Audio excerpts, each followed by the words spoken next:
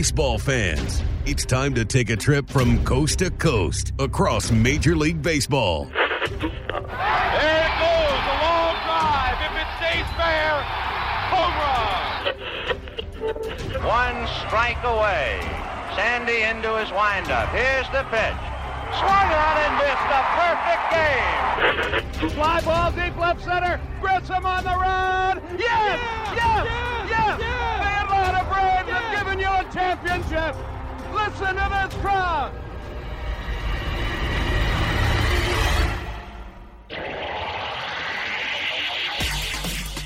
Braves and baseball talk straight from the diamond.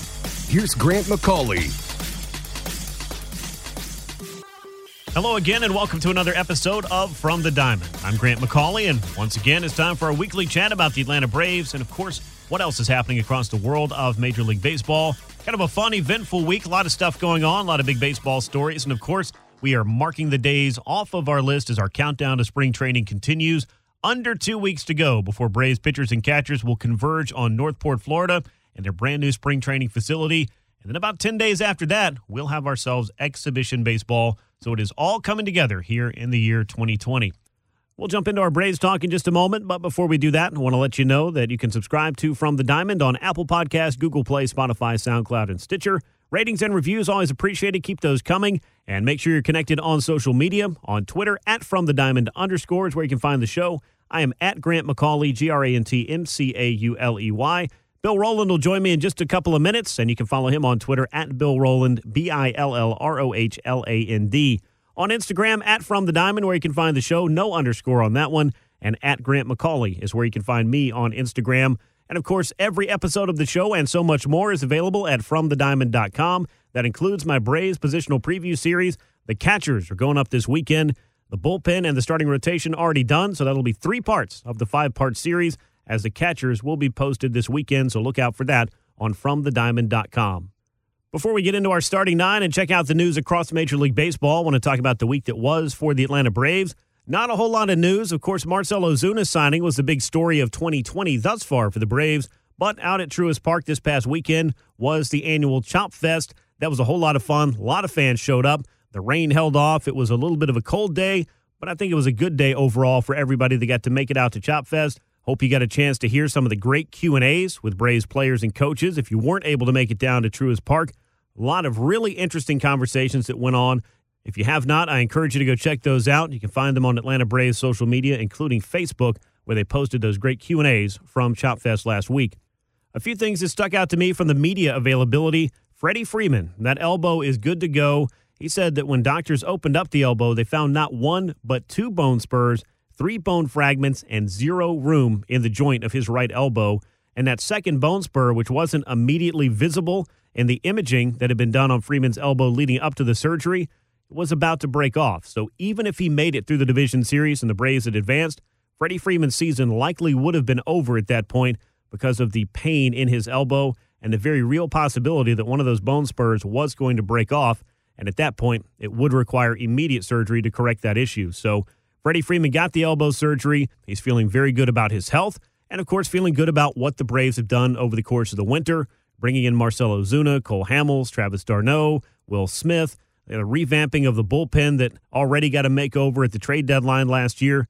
A lot to feel good about if you're the Atlanta Braves in terms of building off of your success from the past couple of years and hopefully taking that next step when it comes to the 2020 season. And Freddie will be good to go in spring training. No physical limitations right now and pain-free in that right elbow for the first time, he said, in 9 years. So no small thing for Freddie Freeman to get that elbow cleaned up and to be healthy and ready to roll come opening day. I think one of the most interesting things we'll see in Braves spring training is that third base competition between Johan Camargo and Austin Riley. It may be the storyline to follow in Braves camp this spring. Both those men had to go through some struggles and some injury frustrations in 2019, but both of them are focused on winning this job, but also maintaining the bond that they've formed as teammates over the last year as well. So both Austin Riley and Johan Camargo feeling good, feeling healthy, and I'm looking forward to seeing what both of them can do come spring training. But it's important to remember, Grapefruit League stats are not going to be the only determining factor here, but if both men are healthy, they'll have a chance to contribute, I believe, in some way at some point in the 2020 season. Speaking of health, Ender Inciarte was at ChopFest as well and talked about the last couple of years for him, but especially 2019 from the injury standpoint of both the back problems and then the hamstring issue that ultimately ended his season, and feeling like you learn a lot through the adversity that comes at you, and he dealt with a lot of it in 2019, was not able to be out on the field when he was dealing with a lot of pain and just simply wasn't able to be the player that he believes he can be. But I liked what I heard from Ender when it came to his mindset about this crowded Braves outfield. When you bring in Marcell Ozuna and you've already got Ronald Acuna Jr., 2 of your 3 everyday spots are now taken. Now, Ender's a natural center fielder, and if he's hitting plus the defense, that's a pretty good outfield right there with Acuna in right, Inciarte in center, and Ozuna in left field. But the Braves also have Adam Duvall and Nick Markakis, and they've got 2 outfield prospects that at some point this year could find their way from Gwinnett to Atlanta. And that, of course, is Christian Pache and Drew Waters.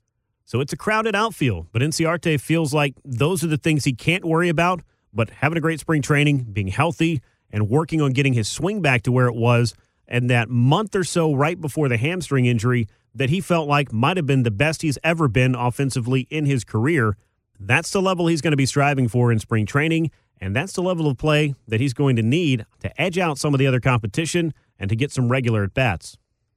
Now, speaking of Acuna, he has spent most of his time in Venezuela over the winter, but working very hard. If you followed him on social media, his Instagram story has been full of the kind of workouts he's been into. And, of course, we saw a little bit of the basketball skills of Ronald Acuna Jr. over the winter as well. But he is ready to have a big year. And one of the questions that was asked of him was, you didn't get to 40-40 last year. Is that your goal coming into 2020? And Acuna said, look, it's a good goal, but the number one thing he wants to do is win. So secondary to that will be all of the personal goals. And he said there's time for 40-40, but I like the focus being on what the outcome's going to be on a daily basis for the team, and ultimately over the course of 162, having an opportunity, due to his immense talent, of reaching a statistical milestone like joining the 40-40 club.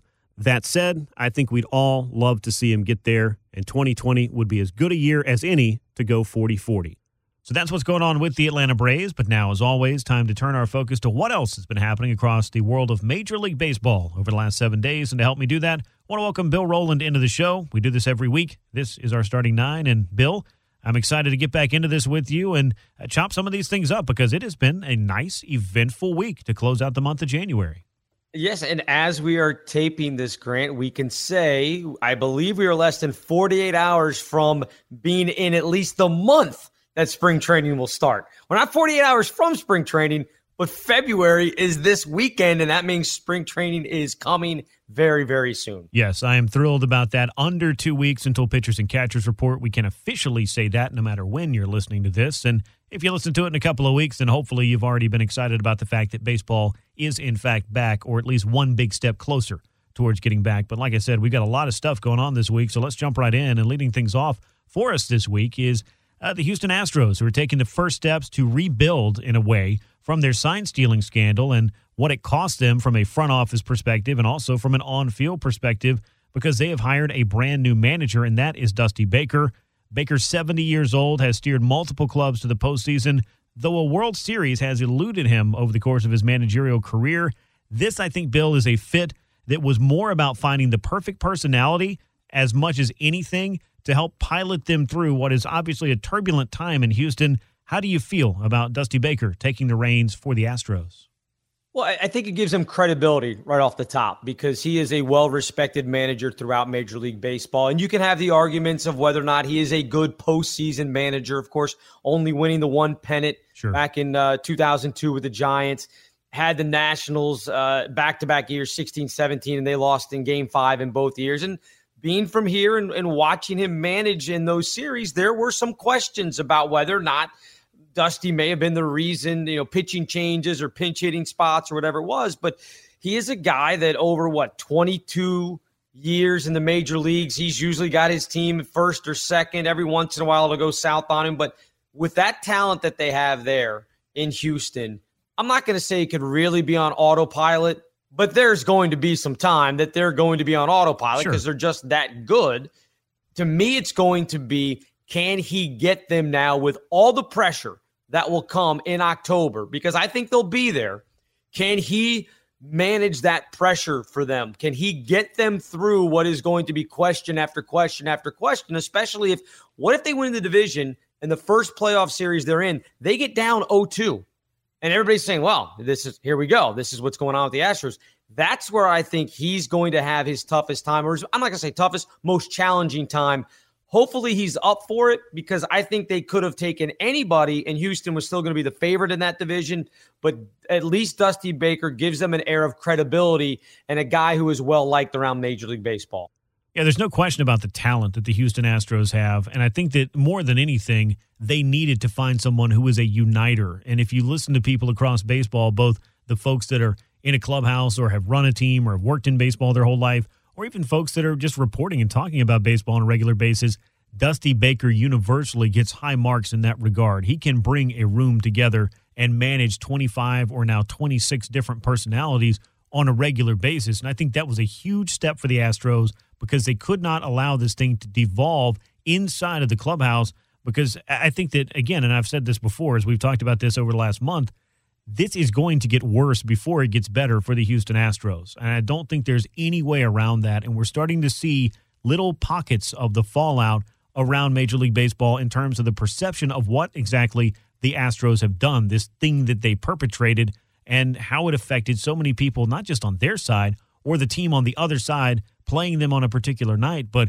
the careers, the financial aspect, all kinds of different things that have come up that's going to breed a lot of acrimony. And that club is going to have someone right out in front of that who knows how to steer through, I think, just about anything baseball can throw at you on a day-to-day level, just to keep that club in a position to be able to weather some of the other storms that's going to come that way. So I think that Dusty Baker is a great hire in that regard. I think that they could have gone with somebody else, a baseball lifer like a Buck Showalter if they wanted to, but I think Dusty Baker is a little bit softer in the right places, if that makes sense, to kind of give them a guy that just has a way of leading this team the way that I think it's going to need to be led over the next, 6 months, maybe 2 years. That's how long Dusty Baker's contract could be. So I think they got the right guy. Yeah, no question. And you go back to how he's handled controversy in the past, and it's been done pretty well. I mean, he had Barry Bonds out in San Francisco when Bonds was being accused of all that stuff, and was able to navigate them the last 3 years he was there. They won 90-plus games. Then went to Chicago, and they had that awful meltdown. Think about in the playoffs in 2003 when they were, an out or two away from finally getting to the World Series. Right. And he was able to navigate them the next year. Now, they won the same amount of games, didn't get to the playoffs, but at least they didn't completely fall off the cliff after what had happened to them in 2003. So I think he's been able to kind of navigate those waters and a couple other difficult spots.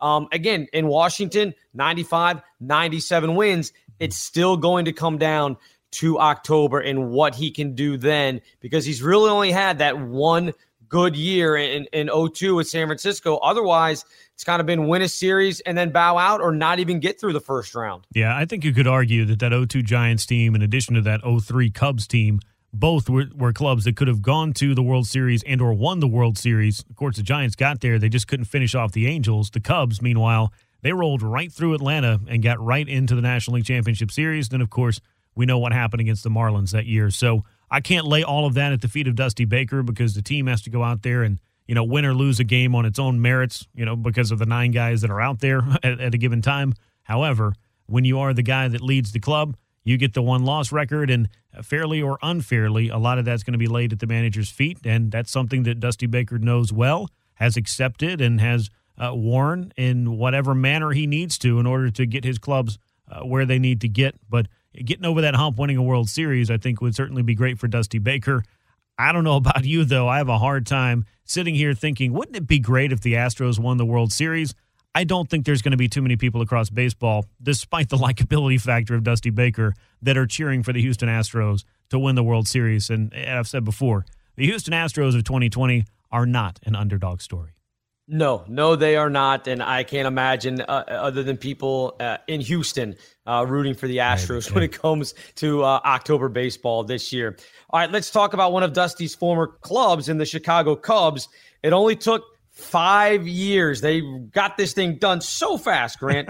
But an arbitrator has finally ruled that the Cubs' third baseman Kris Bryant has lost his playing time grievance against the club. Bryant was sent down to the minor leagues despite a fantastic spring training in 2015. The Cubs did that so they could get an extra year of team control. He's not the first guy. He's not going to be the last guy to get stuck with this. But with the collective bargaining agreement coming up, do you think the players are going to hold the owners to the fire on this and get this changed in the next agreement? I absolutely do. And I think that Kris Bryant is going to be the poster child of the service time manipulation thing that has become more and more over the past few years. And really, I think the tipping point might have been Kris Bryant, with clubs just utilizing a system that for some reason was set up to have a couple of weeks, 3 weeks in April that would become a cutoff deadline that would be the difference in whether or not you were credited with that full year of control, or that full year of service time, I should say, in order to get to free agency faster. So instead of getting there in 6 years, the Cubs are basically getting him there in 7 years because of the fact he was left in the minors. And again, not the only club that's done this. Lots of teams, lots of players have done it. The Braves did it with Ronald Acuna Jr. a couple years ago. And that was something that the argument came up at that time. Look, what is this going to do? Is he going to be interested in re-signing? Acuna ended up signing a very long extension. Meanwhile, Kris Bryant, who, no coincidence, his agent is Scott Boras, he was not interested in signing a big, long, team-friendly extension, so he's going to try to test free agency and does so as a former Rookie of the Year, a former MVP, a World Series champion. That's a pretty good list when you've played for the Chicago Cubs, especially that World Champion thing. That did not happen for 108 years. So, long story short, if there was a player that could be the face of this, trying to get this thing changed and trying to maybe reevaluate and renegotiate very literally what it is that clubs have as far as control, free agency, perhaps arbitration is going to be on the table to be talked about as well. There's a revamping, I think, that needs to happen here, Bill, and I do think that this is a very visible example of exactly what baseball is going to have to deal with as they move forward, because times have changed, and I think that the Players Association cannot afford to botch or bungle the most important aspects of this particular CBA, as I think that they did the last one, by really not focusing on the right things. This has got to be a central debate for them, and one that they need to win.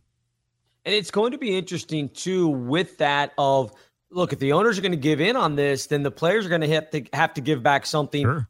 What is it from the player side that the owners are going to want? To me, that's the most fascinating thing, because we don't really hear much about what the owners' demands are going to be, because it's usually the players that are coming to the table and saying this needs to change, that needs to change. This will be, I think, a number one on the player side of things on what they're trying to get done, what they're trying to get changed.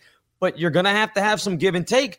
So I'm not sure what it's going to be from the owner's side, but there's going to be something that the owners may spring on them and say, fine, you want to get that? We'll figure out what the new system is. We'll just start counting days when they, start accruing them, and it'll be a certain number of days in the major leagues. But we need this from you, and I'm not sure what that's going to be. Yeah, I don't know what the trade chips are going to be, to make a very, very baseball kind of pun, but there is going to have to be give and take here. And I think that the players, and particularly Tony Clark, a lot of his legacy as a leader for this union is going to be tied into getting this particular CBA right, because he has drawn a lot of criticism for a number of different things. And I know, talking to some people around baseball during the last CBA, and I heard this from a couple of different places, was the players really kind of concentrated on creature comforts and stuff that didn't necessarily affect the bottom line enough to swing the balance of a number of different aspects or topics that really needed to be a little bit more in check from the player side. So obviously the CBA is not going to be negotiated overnight for the people that are listening to this podcast. If it is, you're welcome. But this is going to be something that definitely Kris Bryant's name is going to come up a time or three before that's all said and done, and they have to come to the table and get something done, because baseball can ill afford the bad PR that would come with a work stoppage, whether that's a strike or a lockout. Let me throw kind of a 2B at you here, because with this ruling now, it has opened up the Kris Bryant kind of trade rumors. Yes. And Colorado seems to be on the fringe talking to them about a straight-up third baseman for third baseman trade. Just real quick, do you make that trade? If you're Colorado, or if you're Chicago, do you make that trade? I mean, if you're Chicago, it might make a ton of sense, because you may not be feeling very confident about re-signing Kris Bryant or extending Kris Bryant before he becomes a free agent. And then again, if you're Colorado, I don't know what their end game is. And we're going to talk about them a little bit more later, but I just don't know what that does for either club other than if Chicago felt that they would be getting somebody who might stick around longer. I think that Arenado's opt-out is the wild card in any trade scenario, including this one. If it's 2 years for both, either one, I don't know that I could really say that the Cubs would be better off trading Kris Bryant. Yeah, to me, I'm of the opinion, look, if it's going to be 2 years for both of them, Kris Bryant now hates the Cubs. We already know about Arenado not being happy with Colorado. Maybe they both go, you know what? They both want out of town. You take ours, we'll take yours. Maybe so. Good luck. Yeah. That's the way I think this thing plays out. So it very well could be, and I know I love a good storyline, and I love a good change of scenery swap, especially if we're talking about big names, and we don't see them too often. Usually it's because somebody's coming off a bad year and maybe playing in a different market will kind of kickstart their career, and you find two of those guys and swap them. Maybe this bad contract swap or something like that, but this would be very different and very intriguing if that was, in fact, to come to pass. Meanwhile, not many big free agents are left out on the market after Nick Castellanos signed a 4-year deal with the Cincinnati Reds this week. It's worth $64 million, the same as new teammate Mike Moustakas inked a little bit earlier in the winter. It does include some deferrals and opt-outs and whatnot, but bottom line, Castellanos is the latest in a string of additions this winter for Cincinnati, and I think it might just make them the team to beat in the NL Central. What do you think? Yeah, they're there. I mean, we've talked about it. It seems like every week we're saying, look, it would not surprise me if this team makes a run. And we're usually talking about a team in Cincinnati. It's another solid right-handed bat for them. Again, to go with Moustakas, who signed earlier, so their lineup now gets a little bit deeper. We talk about that all the time, especially with National League teams, where if you can get down to 5, 6, and 7, all being quality hitters, the pressure that puts on a starting pitcher when you don't have the DH, this to me lengthens out their lineup a little bit more. Look, you can have your argument about whether he's a good defensive player or not. I think they can get away with him in there in left field. I think Cincinnati, again, 90 wins should be what they're looking at in the NL Central. And if Chicago is taking a step back, if Milwaukee and St. Louis take a step back, not going to worry about Pittsburgh, and we'll talk about them in a little bit. But I think Cincinnati could be one of those teams that even if they don't win the division, they're going to be there fighting with the teams like the Braves and the Nationals and the Diamondbacks and other teams who may not win the division, but they're going to be in that wild card race, and they may steal the NL Central before it's over and done. Yeah, I don't think it's going to be easy for them. I think the Cubs are certainly going to be competitive. We'll see what they do with Kris Bryant. If he's still in a Cubs uniform come opening day, will he be in one come the trade deadline? That's a question that kind of goes back to what we were talking about. But in addition, the Milwaukee Brewers, I think, will be primed to be very competitive. The St. Louis Cardinals, of course, will be right there. So we could have a very fascinating 4-team race in the NL Central, and I'm all for that kind of thing. Yeah, anytime you can get good pennant races, it doesn't matter if your team, I know a lot of our listeners are Braves fans. It doesn't matter if the Braves are involved in it or not. It's just fun to watch day in and day out, the changes in the positions, and you're watching this team's got 3 games here and they're only 2 back and there's 10 to play. That's what makes baseball fun. The idea that it just gets as a blowout and somebody's up by 15 games, in the middle of September, that's no fun. Not for those of us that like a good pennant race. No, I will take the good pennant race. I'll take it in every division, and I'll take a very exciting October that has a little bit of everything, and sometimes new teams, new blood, that parity that can come with that. And for a club that's worked as hard as Cincinnati to get itself back to October, I like seeing these new teams emerge, and we get new storylines, we get new matchups, and it gets a lot more exciting than sitting there saying, oh, well, I wonder if anybody will beat the Dodgers this year. No, well, okay, let's just turn the page. Exactly. All right, let's talk now AL Central. And another team that's done a lot of moves in this offseason, trying to get themselves better. Not sure that they're contenders quite yet, but they're working towards it. White Sox starter Dallas Keuchel spoke to the media at the team's Fan Fest, and he offered an apology for the Astros sign-stealing scheme. I guess he kind of did anyway. You'll have to judge this for yourself. We've got some audio, and Grant, I want you to tell me if you think Keuchel's words do any kind of justice to what was going on. I think apologies should be in order for, if not everybody on the team. And when the stuff was going on, it was never intended to be what it's made to be right now. And I think when stuff comes out about things that happened during the course of a big league ball season, it's always blown up to the point of, oh my gosh, this has never happened before. I mean, I'm not going to go into specific detail, but during the course of the playoffs in 2017, everybody was using multiple signs. I mean, for factual purposes, when there's nobody on base, when in the history of Major League Baseball has there been multiple signs? So you can go back and watch film of every team in the playoffs. There was probably 6 out of 8 teams using multiple signs. So it's just what the state of baseball was at that point in time. Was it against the rules? Yes, it was. And, I personally am sorry for what's come about, the whole situation. But it is what it is, and we got to move past that. So I never thought anything would have come like it did, and I myself am sorry, but we got to move on. That audio is courtesy of ESPN, and Bill, I'm going to go ahead and tell you, there's a lot to unpack with what Dallas Keuchel said, but on one hand, he said a whole lot of nothing. And I know that the Astros pitchers are not the guys that are really facing the heat for all of this, but in a lot of ways, I just felt like it missed the mark for me, because when I listened to Dallas Keuchel explaining it, and the fact that, yes, clubs are using multiple signs, so maybe it was harder to decode, maybe some of the fact of the matter that comes with it is, why do clubs feel like they have to use multiple signs with nobody on base? It's because technology might be affecting the game in some way, shape, or form. And if you have a team or teams, I'll give them the benefit of the doubt for maybe not being the only club doing this at the same time. I don't know. That's just pure speculation. But let's just say everybody was trying to get that technological advantage. That doesn't make it any more right. And the fact that the Astros put together what seems to be a very elaborate sign-stealing scheme, I can't sit here and tell you with a straight face that apology does much for me.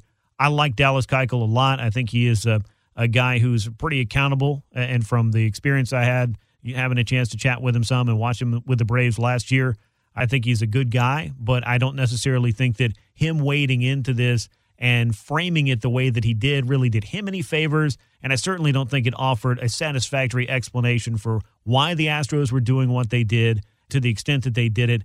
And the fact that, hey, we didn't expect anything to come of it, that's just paper thin to me. I just didn't really feel like it did much. How did you take what Dallas Keuchel offered there? Yeah, and to me, when he says, oh, well, look at 6 of 8 teams were using multiple signs with nobody on base, it says, well, that's because they knew somebody was cheating. It seems like like he said, when in the history of baseball have people done that? So he's almost, to me, he was almost excusing it like, well, they knew it was going on, so they took care of it. They used multiple signs. What's the big deal? Now, he is correct in saying, look, things that go on during a Major League Baseball season, we rehashed this. We talked about it. It's been going on since baseball was invented, of people trying to steal signs. It doesn't make it any better, and it doesn't excuse them for what they did. I'm always suspect when somebody goes, if anybody out there is offended, I apologize, because it doesn't sound like you think you offended anybody. No, it's a catch-all. Yeah, exactly. It's just to put it out there, and then you can say, well, I apologized. Well, you kind of did. You just basically said, hey, if you were offended, that's on you. I'm not offended. The other guys aren't offended. But if you're offended, okay, I'm sorry for what I did. You're going to get a lot of this, I think, when spring training rolls around. It's just going to be guy after guy after guy. What we were talking last week, Alex Bregman, right? Mm-hmm. That had the non-apology. I think all of the Astros, for the most part, are going to kind of have this type of attitude towards it. Because quite frankly, I think without coming out and saying it, I think a lot of these guys in Houston aren't apologetic for what happened. They're just apologetic for getting caught. Absolutely. It's almost like when you're a kid and you're not really sorry about what you did, but you are sorry you got caught. And maybe over time you start to understand a little bit more of, well, what do you actually have to be sorry for and what constitutes a real apology? But we're not talking about a bunch of kids here that got caught doing something that they weren't supposed to do. These were guys that came up with a concentrated, concerted effort to subvert the competition that was happening on the field. And I don't know if you saw this or not, but there was an Astros fan that went through hours and hours and hours. I think it was something like 50 some odd games of Houston Astros footage from 2017. He parsed through all that and created charts based on the trash can banging that he heard. And I retweeted this, so if you haven't gotten a chance to check this out and you're listening to this right now, or Bill, if you haven't caught up with this either, it definitely has gotten some traction and gotten a lot of attention over the last 24 hours. And this is why I feel like, again, We've only seen just the tip of the iceberg with all of this, though it feels like a lot. I really feel like, and I've said this before on this episode, and I'll say it again, things are going to get worse for them before it gets better, if for nothing else than a public relations standpoint, but from a team integrity standpoint. It's going to be really hard to convince anyone that you're on the high road when you're wearing a Houston Astros jersey for a while, and it's because of the things that people decided to do to gain an advantage. And that, to me, is the bottom line for it. I don't need former Astros pitchers or current Astros pitchers to apologize for what their hitters did, but there is an accountability for every man that put on that uniform that was aware of that, including A.J. Hinch and anyone else in the Astros front office that was aware of this. They signed off on it by being silent and doing nothing. And that, I think, is getting lost in the shuffle of all the things that they really need to be aware of. In Houston, to your point, there is a shocking level, lack of self-awareness by some of these players. That's a great way to put it. The lack of self-awareness of what they were doing and how, as you mentioned before, how it impacted guys. And we don't know, down the road, there may have been pitchers that lost out on contracts, no doubt. Whether it's a year or money or whatever, because they didn't pitch well against top competition. And if you don't think that's one of the things that ball clubs will use in free agency, well, let's say, well, yeah, you were great against these guys, the White Sox weren't very good, and the Royals, but look, you got hammered every time you went up against these good teams like Houston. You better believe teams are doing that. And if you're a pitcher, you now can say, well, wait a minute. They knew what was coming. Anybody's going to get lit up if they know whether it's fastball or off speed coming. So they have certainly muddied the waters for a lot of different things going forward here in MLB. And they have no one to blame but themselves. For the time being, though, I'm going to put away my soapbox, and let's jump back into the rumor mill, which was working overtime this week, as once again, it's been reported multiple places the Red Sox seem likely to trade superstar Mookie Betts. He's under team control for just one season before he hits free agency and very likely to become baseball's next $300 million man, if not maybe $400 million. We'll see. But he is one of the true stars of the game. The Dodgers are believed to be the front runners. They make the most sense for a variety of reasons. And after a very quiet offseason, this seems like just the kind of move that could make L.A. into a World Series lock if you really start looking at it.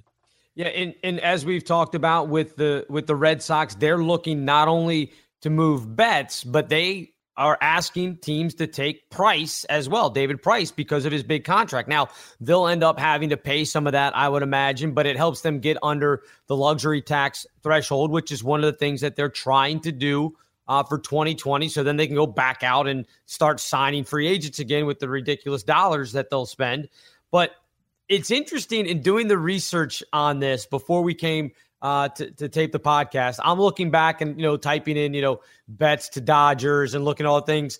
There were rumors of this last year beforehand of Betts to the Dodgers. So this has been on the back boiler, if you will, for the Dodgers for a while now. And it started creeping up more earnestly at the end of the World Series in November. And it's just kept coming and kept coming. And look, I was one of the ones that was dismissive of it. I didn't think the Dodgers would come off some of their prospects that would make sense for the Red Sox. And especially if they're taking David Price, they're not going to be able to ask for big-time prospects. Right. So if they can get Price moved in this deal, I think it's more likely that the Dodgers would take that than the Padres. But if LA balks all the way around, sure, San Diego may take a shot, make that run, see if they can't get themselves in the playoffs. Yeah, I mean, they feel like the team to beat in this derby because, A, they have the financial capital that you need. They're not afraid of spending it. And then, obviously, they've got the prospects that could get this deal done as well. And I've seen in a couple of different places, you start connecting the Tampa Bay tree in this as well with Andrew Friedman in L.A., with Chaim Bloom now in charge of the Red Sox, and, of course, David Price, the former Tampa Bay product as well. Just another interesting undercurrent if that is, in fact, part of what might lead to Mookie Betts eventually being dealt out of Boston to help them take away that big contract. And I know it's been said, I feel like it's unlikely because, why would you let him get into free agency? But if the Red Sox get under the luxury tax and want to spend a whole bunch of money, they could make an overture at Mookie Betts and see if he'd like to come home. Yeah, and it may be a possibility. I mean, I don't think he would be necessarily leaving under bad circumstances if they say, look, we're not sure where you're going to be. We've got to do what's best for our team. You're going to a contender, especially if it's to LA, they can say, look, we're going to give you an opportunity to win another ring out there with the Dodgers, and then possibly bring you back, or maybe the Dodgers spend the money to keep him around. Either way, Betts is going to be fine. He's getting $28 million, whatever that contract ended up being this year. So he's going to be fine. David Price is going to be fine. Again, if they do put Price in there, I think it lowers the value. Sounds kind of weird that you'd be getting two guys and two pretty good players, but the prospect value would go down because of all the money that is owed Price on the back end of this deal. Yeah, and think about this as well, just to kind of wrap this up and put a bow on it. For what does David Price mean for the Dodgers? Well, they lost Hyun-Jin Ryu, and they also lost Rich Hill, so their rotation could possibly use a left-hander who's got some experience, including maybe, I don't know, not too long ago, winning the World Series at the expense of the Dodgers. So perhaps David Price could come in, and even if he's not the front of the rotation guy, could help, round out that starting five. Yeah, absolutely. All right, there was an outfielder that did get traded in the past week. The Pirates saying goodbye to Starling Marte, to the Diamondbacks of all places. Pittsburgh gets a couple of young prospects, pretty decent players, but down in the low minor leagues for right now. But more importantly, their club payroll is now $43 million for 2020. They've been doing a lot of this in Pittsburgh. I mean, they're going to have a payroll of $43 million, and Mookie Betts is making close to $30 million, and he's one guy. What's going on in Pittsburgh? Yeah, it's wild to see it, and especially after what felt like, and I'm sure for Pittsburgh sports fans, there's no two ways about this. It was a long climb to get back to respectability in the baseball world. And I know that Pittsburgh is a town for the Steelers, is a town for the Penguins, especially when those clubs are winning as well. But Pittsburgh, to me, is also a baseball town, and the Pittsburgh Pirates are one of the more storied franchises, one of the oldest franchises in all of baseball, and they have a beautiful ballpark, and it's been shown that if they win, their fans will show up in droves, and for some reason, this thing has trended backwards over the past few years with the trade of Garrett Cole. Of course, Andrew McCutchen was the face of that franchise for a while. He was a little bit older, so maybe that's a different kind of case, but they've traded away a lot of talent the last few years, and they haven't necessarily reloaded with major league ready pieces to keep that club in contention. And I know injury and different things have happened as well to some of their key players, and that happens to clubs and can derail a season, but it really feels like Pittsburgh has reached critical mass and just kind of decided to blow this thing up and start all over again. And you don't need a Starling Marte to do what it is looking like that they're going to do with a $43 million payroll, and that's probably lose 95 to 100 games. So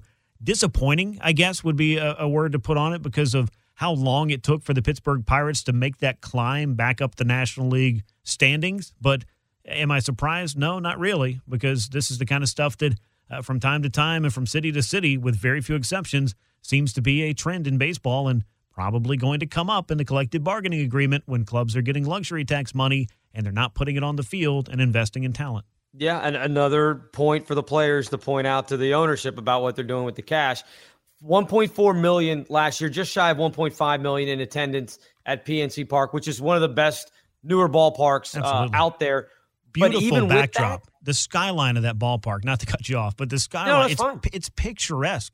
I mean, you could ask an artist to paint what the backdrop of a beautiful baseball stadium in a city would look like, and I doubt that he could come up with something better than what you see looking out from home plate at PNC Park. No question. And that's why I'm still amazed that they get $1.5 million. But even with that, that was 14th out of 15 National League teams in attendance last year. Can't blame the Pittsburgh fans. This is a team that only won 69 games, and they kind of see what's coming. Like you said, they're probably going to lose close to 100 games coming up in 2020 because really, who's now the guy that they're going to build around in that lineup? I mean, Brian Reynolds was pretty good. I mean, 314 last year. That's all well and good, but he's not a name guy. No. I mean, I don't think you're taking your kids and going, hey, let's go see Brian Reynolds play baseball this weekend. Again, nothing against Brian Reynolds. They don't have that cachet of people that are going to say, hey, you know what? We should go see. If Garrett Cole is pitching, you may say, look, we've only won 70 games this year, but we need to go see this guy pitch.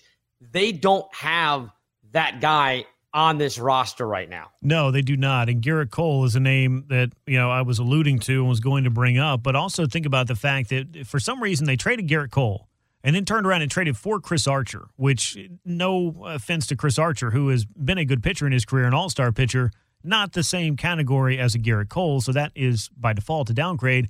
But also look at what you traded away to get Chris Archer. Look at what you got from Houston for Garrett Cole. You start doing some simple math on some of the transactions lately, and they haven't exactly panned out. And in addition to that, because I'm not saying that, hey, every trade that involves prospects is going to work out great because you're always going to pick the right ones both to receive and to give away, because that's not how that works. But Pittsburgh has not really been able to cash in, if you will, on any of its trade chips to get that, as you mentioned, franchise-type player. Like they're not getting a Fernando Tatis Jr. coming over in a trade. They're not getting that kind of marquee talent, number one prospect. Heck, even a Yoan Moncada, who the Red Sox traded away to the White Sox. Yeah, it took a year and a half or so, but Moncada all of a sudden is a guy who looks like at least he could be an all-star level player. The Pirates don't have a whole bunch of all-star level players that have come back in some of these trades, and I would imagine that Chris Archer would probably be on the move if he's healthy this year as well. So that 100-game thing seems to be a foregone conclusion as far as the loss column is concerned. And again, I just hate to see it because I know, and I've seen it in Atlanta in terms of a lot of winning for a long time, and then more recently where you have a club that's going to lose 90, 95 games, it changes a lot of your fan base, and it's hard to watch folks go through it. It's not a whole lot of fun, and you just hope that you're able to emerge from it better off. The Braves, I think, have, through a variety of different moves and drafts and things that they've done and some trades as well. But for Pittsburgh, you got to have the right leadership in there, and it doesn't really seem like they have a cohesive vision of what exactly they've been doing up there to this point, and that's going to have to change. And you look at the guys for the Pirates that started at least 20 games or close to 20 games. We'll go 19 as being the line of demarcation, and none of them are under 25 years old. Joe Musgrove is the youngest guy at 26. Yep. So your point is perfectly valid that they're not even getting the young guys in there. Now they have, Mitch Keller is a guy that they gave a shot to. He's only 23. He was a disaster in his 11 starts, but at least they gave him a look. And we'll get an opportunity coming into 2020 to be in that rotation. But as you mentioned, Archer's 30. He's not a young guy. It's not like they, got rid of Cole and then went and got Archer and replaced one young stud for another. They didn't do that. Archer's 30. Trevor Williams is 27. By the time these guys that are in the low minors get there, these guys are done. They don't have anything to build through. So I'm with you. I'm not sure what the game plan is here in Pittsburgh. Yeah, the one thing I will say is they do have Josh Bell, but then the question becomes, if you go into full-scale rebuild, that is your one great trade chip. You've got to cash that one in at that point because I don't think Pittsburgh's going to take what I like to call the Freddie Freeman approach and think, well, we're going to hold on to this guy because we're going to try to make the quick turnaround. I don't think they know what they're going to do, but I will say this. I'll wrap it on this. If you've got Melky Cabrera playing 130 games for you in the year 2019 like they did last year, it ain't going to be pretty from an offensive standpoint. No, absolutely not. Yeah, I'm with you there. And again, even in their lineup, Reynolds at 24, their youngest guy in the lineup, you look up and down it. I mean, they got rid of Marte. He was going to be 31 this year, but there's a lot of late 20s guys on this roster. And you and I both know, generally by the time the guys get to their late 20s, they're starting on the backside of their career. They're not up-and-comers anymore. They may have a couple more solid years, but they're not going to have that growth where you say, hey, guy hit 280 last year. We think he can get to, 290, 295 with, a little more pop in his bat. That's not happening with those guys once they get 29, 30, 31. Yeah, so not trending the way that I think most Pittsburgh fans would like for it to for the Pirates. But let's talk about another club that's been trending in a not-so-great direction over the last 12 months. That, of course, would be the Rockies. And the news out of Colorado we've been waiting for has been something to do with their star third baseman either definitively staying or perhaps being traded away. That, of course, is Nolan Arenado. But the Rockies did come to an agreement to buy out Trevor Story's final 2 arbitration years for a combined total of $27.5 million. If the Rockies decide to rebuild, then the cost certainty might be very appealing. I would say would be very appealing to other clubs when it comes to Trevor Story. But I'm not sure if we know yet exactly what to expect until the Nolan Arenado saga really plays out. To me, quite honestly, Grant, I don't think it matters either way, this is a good deal for Colorado. I mean, you're talking about a guy who's been an all-star the last 2 years. He's going to hit, close to 40 home runs for them. He's going to hit close to 300, inflated in Colorado or not. Those are still seriously good numbers. I don't mind this move at all because they're buying out a guy his 27 and 28 year age years. As we just talked about, this should be his prime. He should be right where he's going to be for his best seasons. It's a good move for them because, as you said, if they go to trade him, teams know exactly what they're going to get. But it's also a good move for them because I'm guessing he probably would have made more in arbitration the next couple of years had he gone through year 27 and gone back to the table. Think about how much money Mookie Betts made getting to the end of arbitration. Story may be right along there with him. Yeah, no, that's a very good point. And there's not too many shortstops across baseball that have the offensive profile of Trevor Story as well. Colorado home games notwithstanding, this is a guy who's a serious offensive threat. So 2 years at $27.5 million, yeah, I would say that 2 years of Trevor Story is worth the same price as 1 year of Mookie Betts and then some from that cost standpoint. So good deal for the Rockies, most certainly, to just not have to go through the acrimony of the arbitration. I'm sure that doesn't hurt Story's feelings either. However, I still have to wonder, where exactly is Colorado going? And as Nolan Arenado goes, I think that we'll know the direction for this club very shortly thereafter, if in fact he changes uniforms, changes zip codes, and moves on from his career manning the hot corner out there in Colorado.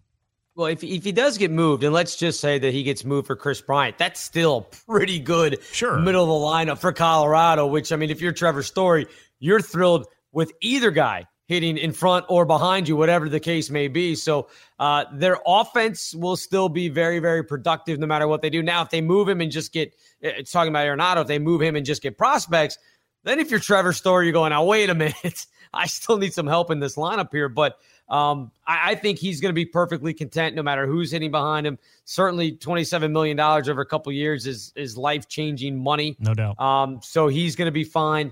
And I look for him, again, probably to be another all-star year in 2020. He'll probably be a top 10 MVP candidate again, depending on how Colorado does. So I think good move for him and good move for Colorado, quite frankly. One of those rare times that I think it works out for both sides. Yeah, not a lot of times do you get to say, hey, good move, Colorado lately. That's a very, very fair point. All right, this is going to be a lot of fun. I'm not sure that there'll be any umpires out there showing off the guns like Ed Hockley does or did in the NFL, but Major League Baseball has decided now in 2020 that their umpires will be possibly announcing the replay decisions, just like the NFL does when their referee goes out in the middle of the field and says, here's what happened on the replay, the runner was down, the ball is incomplete, whatever it may be. But do we need this from the umpires? Do you like the fact that they're going to put these guys out there and have to talk to everybody in the stadium and everyone at home watching? You know, to be honest with you, and I may have made this joke before, so forgive me if I have, but I think it bears repeating. It always seems like the best umpires are the ones that you just don't even know their names because they just go out there and they do their thing and you're not constantly complaining. And there's not too many of those guys that come immediately to mind that you think about, what a great job this umpire did, so let's call him out and celebrate him. I don't think too many people do that. Not a, hey, great strike zone tonight. Really excited for what you did. It's your job. That's what you're supposed to be doing. So we hear people complain about the bad strike zones and the bad calls, and the replay obviously has put another wrinkle into everything, and I'm kind of the opinion that there are tweaks that the replay system needs, and I don't know if having the umpires announce it via microphone to explain the outcome of it really does a whole lot other than perhaps give fans a chance to boo about something a little bit louder and for a little bit longer than they were when the umpire either walks out of that huddle signaling safe or out. I don't know that it really does a whole lot. So I think this is kind of something that for optics' sake, maybe they feel like it's being a little bit more clear, but I also feel like it's kind of a waste of time. And I'm of the opinion that as far as replay goes, let's make this as expeditious as possible. Let's not waste any more time than we have to. Yeah, and unlike the NFL, I'm not sure. There are obviously certain instances when baseball rules can get pretty confusing to the average fan and even to us who have been around the game where you just, we say it all the time. You go to a baseball game, you may see something you've never seen before, and you're not quite sure what's going on. In that case, okay, maybe. But if a guy steals second and the call is out and the team challenges and he comes out and says safe, do we need him to explain that the runner beat the tag? I don't know that we do. I think we kind of figure that out. Oh, he's safe. They must have beat the tag. So I'm not sure that I get the reason why they would need to do it unless it's a very confusing type of situation. Yeah. I can't think of an example off the top of my head, but there are plenty of them. Unlike in the NFL where it's, he didn't make a football move or he was juggling when he was still going out of bounds or he didn't complete the play. And I hate NFL replay a lot of times too. So I'm definitely with you. The quicker you can get back to playing the game, the better off I am. Unless it's completely confusing, then I'm not sure we need to hear from the umpires at all. If the guy was out and you then changed it to safe, we get it. We figured it out. 100% agree with that. So let's wrap things up this week with something that will be not necessarily the on-the-field change that folks will need to be informed of over the PA, but something that is good to know as we head to spring training and a whole bunch of guys are fighting for jobs on what is now a 26-man roster. According to Jason Stark of The Athletic, 26 men, but the limit will be 13 pitchers, and clubs have been informed of this as well. Only caveat to this, of course, would be the very few clubs that have a two-way player who has that designation and could be both a hitter and a pitcher while occupying one spot on the active roster. So that's a plus for the Angels when Shohei Ohtani comes back and can pitch again, and perhaps Michael Lorenzen for the Cincinnati Reds as well. But long story short, 50% of your roster can be pitchers of the 26 men, so 13 position players, 13 pitchers. And, Bill, I think that is an interesting move as we've seen baseball become more and more reliant on having more and more relievers to utilize each and every night. So an important designation in a lot of ways to say, hey, the limit's 13.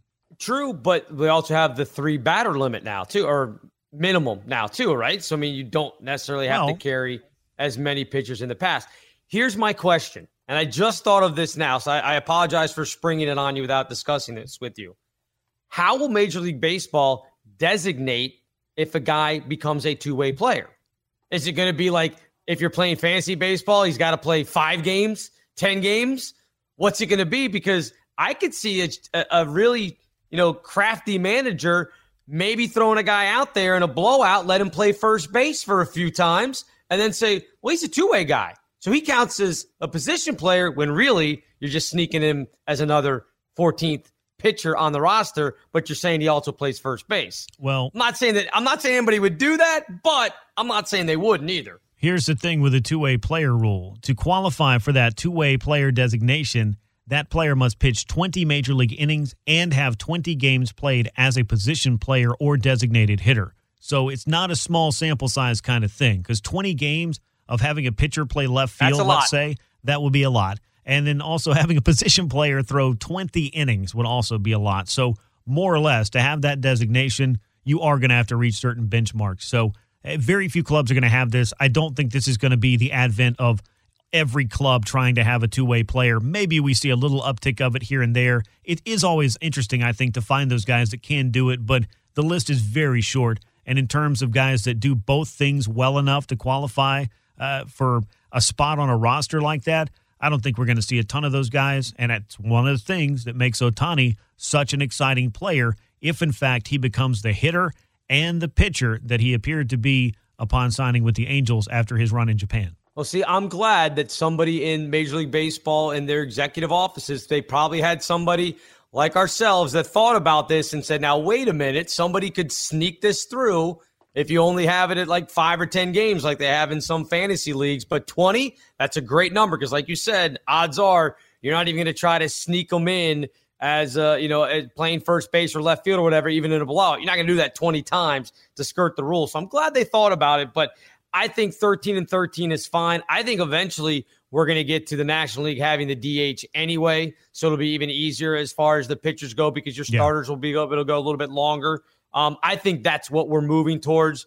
And for those of us that like National League Baseball, and I'm one of them, I think that would be too bad. But I really think that that's good, the way it's going to go. And that may be one of the things that comes up in the CBA, actually, the next time around. And let me throw a few things out there. An article I found by David Adler on MLB.com from about a year ago this time. This designation and this was part of the rule changes that the League and the Players Association announced last spring. It's going into effect this year now as part of the criteria to determine how clubs can use players in both the regular season and the postseason. And I think a lot of it has to do with the fact that we've seen all these position players pitching.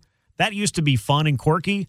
I don't want to see that again anytime soon if it can at all be avoided, because it became way too common in the last few years to see that. So now only players designated as pitchers will be allowed to pitch in a game, including in October, with 3 exceptions. The game goes into extra innings, a team is winning or losing by 6 or more runs, and the player has earned that two-way designation. So I think that's pretty fascinating to see that they did think ahead of this, and 26-man roster coming into play this year, having this rule agreed to, so you're not rushing into spring training trying to tell everybody, hey, there's a designation, or hey, here's things you need to be aware of. You got to know about this coming in, and it looks like they did their due diligence in this case. So kudos to all around. And 26 men on the roster, I think everybody's kind of excited to see that. Yeah, it's always good to add an extra guy in. The players get, again, more money because it's more players in the major leagues by 30, obviously. So they get those extra roster spots, and it provides more opportunity for maybe some young guys who maybe, going back to Chris Bryant, maybe they would have been held down for a couple of weeks. Now they got the extra roster spot. There's not that excuse anymore that you can't find room for him on the roster. Now you have that opportunity. So, again, very rarely do we say that a league got something right, but I think Major League Baseball has done a good job of kind of sorting through this and making sure that everybody's on the same page. Yeah, one other guy to think about with this, and just kind of sprung to mind as I virtually thumbed through this article, Brendan McKay of the Tampa Bay Rays has been a pitcher and a position player as well, talented at both, hasn't really established himself at the big league level just yet. Don't know that any final designation or decision really by the club has been made as to what his primary focus may end up being, but left-handed pitcher, also a DH and first baseman. He's a two-way prospect, and that's something worth monitoring as Tampa Bay charts out the future for McKay, and perhaps he can blaze a trail that includes right now, I think, just Shohei Ohtani as a legitimate two-way player. Yeah, hopefully we get more of those guys. You see them all the time in high school and even in college that guys can do both. And it's to me, it makes you more valuable. If you can do more than one thing, I don't see why Major League Baseball teams don't try to encourage that to a certain degree, because it only makes your ball club better. Having a Shohei Ohtani, I think every club would love to have one of those, but there's only one of those. Absolutely. It'll be a lot of fun to watch them try to pull this off. And I hope he gets back to pitching, because it was always fun to see him be able to do both, especially when they went to a National League park and you knew that he was going to be able to hit and pitch. I mean, that's, again, it lengthens out that lineup and makes him tough. It does, and it also gives people something else that, you come to a ballpark and you see something that you may have never seen before. A guy like Shohei Ohtani who might end up not only pitching in a game, but hitting in a game and making a huge impact with the bat. That's something that's pretty rare these days, as well as a lot of pitchers. It seems like batting practice is probably the last thing that they're really prioritizing as they get ready for that particular day. But that wraps up our starting nine for this week. A lot of interesting topics, a lot of kind of fun stories that continue to go on as we count down our days to spring training. And it is less than 2 weeks before pitchers and catchers will be reporting to both Florida and to Arizona. And I know we both are sitting here right now just continuing that countdown and looking forward to getting baseball back in our lives. And exhibition baseball, I believe, cranks up about 10 days after pitchers and catchers have reported to spring training. So it's not come down and get loosened up for 3 or 4 weeks and then we'll play a game. It's pretty much, hey, come to spring training in shape, do a little bit of throwing, a little bit of running, a little bit of hitting, and let's line them up and play a few exhibition games. And, oh, by the way, start the season earlier than ever before as well. Yep, it's going to be a lot of fun. Looking forward to it again. It's right around the corner. All right, Bill, I appreciate your time as always. Look forward to chatting with you again next week. Yep, have a great weekend.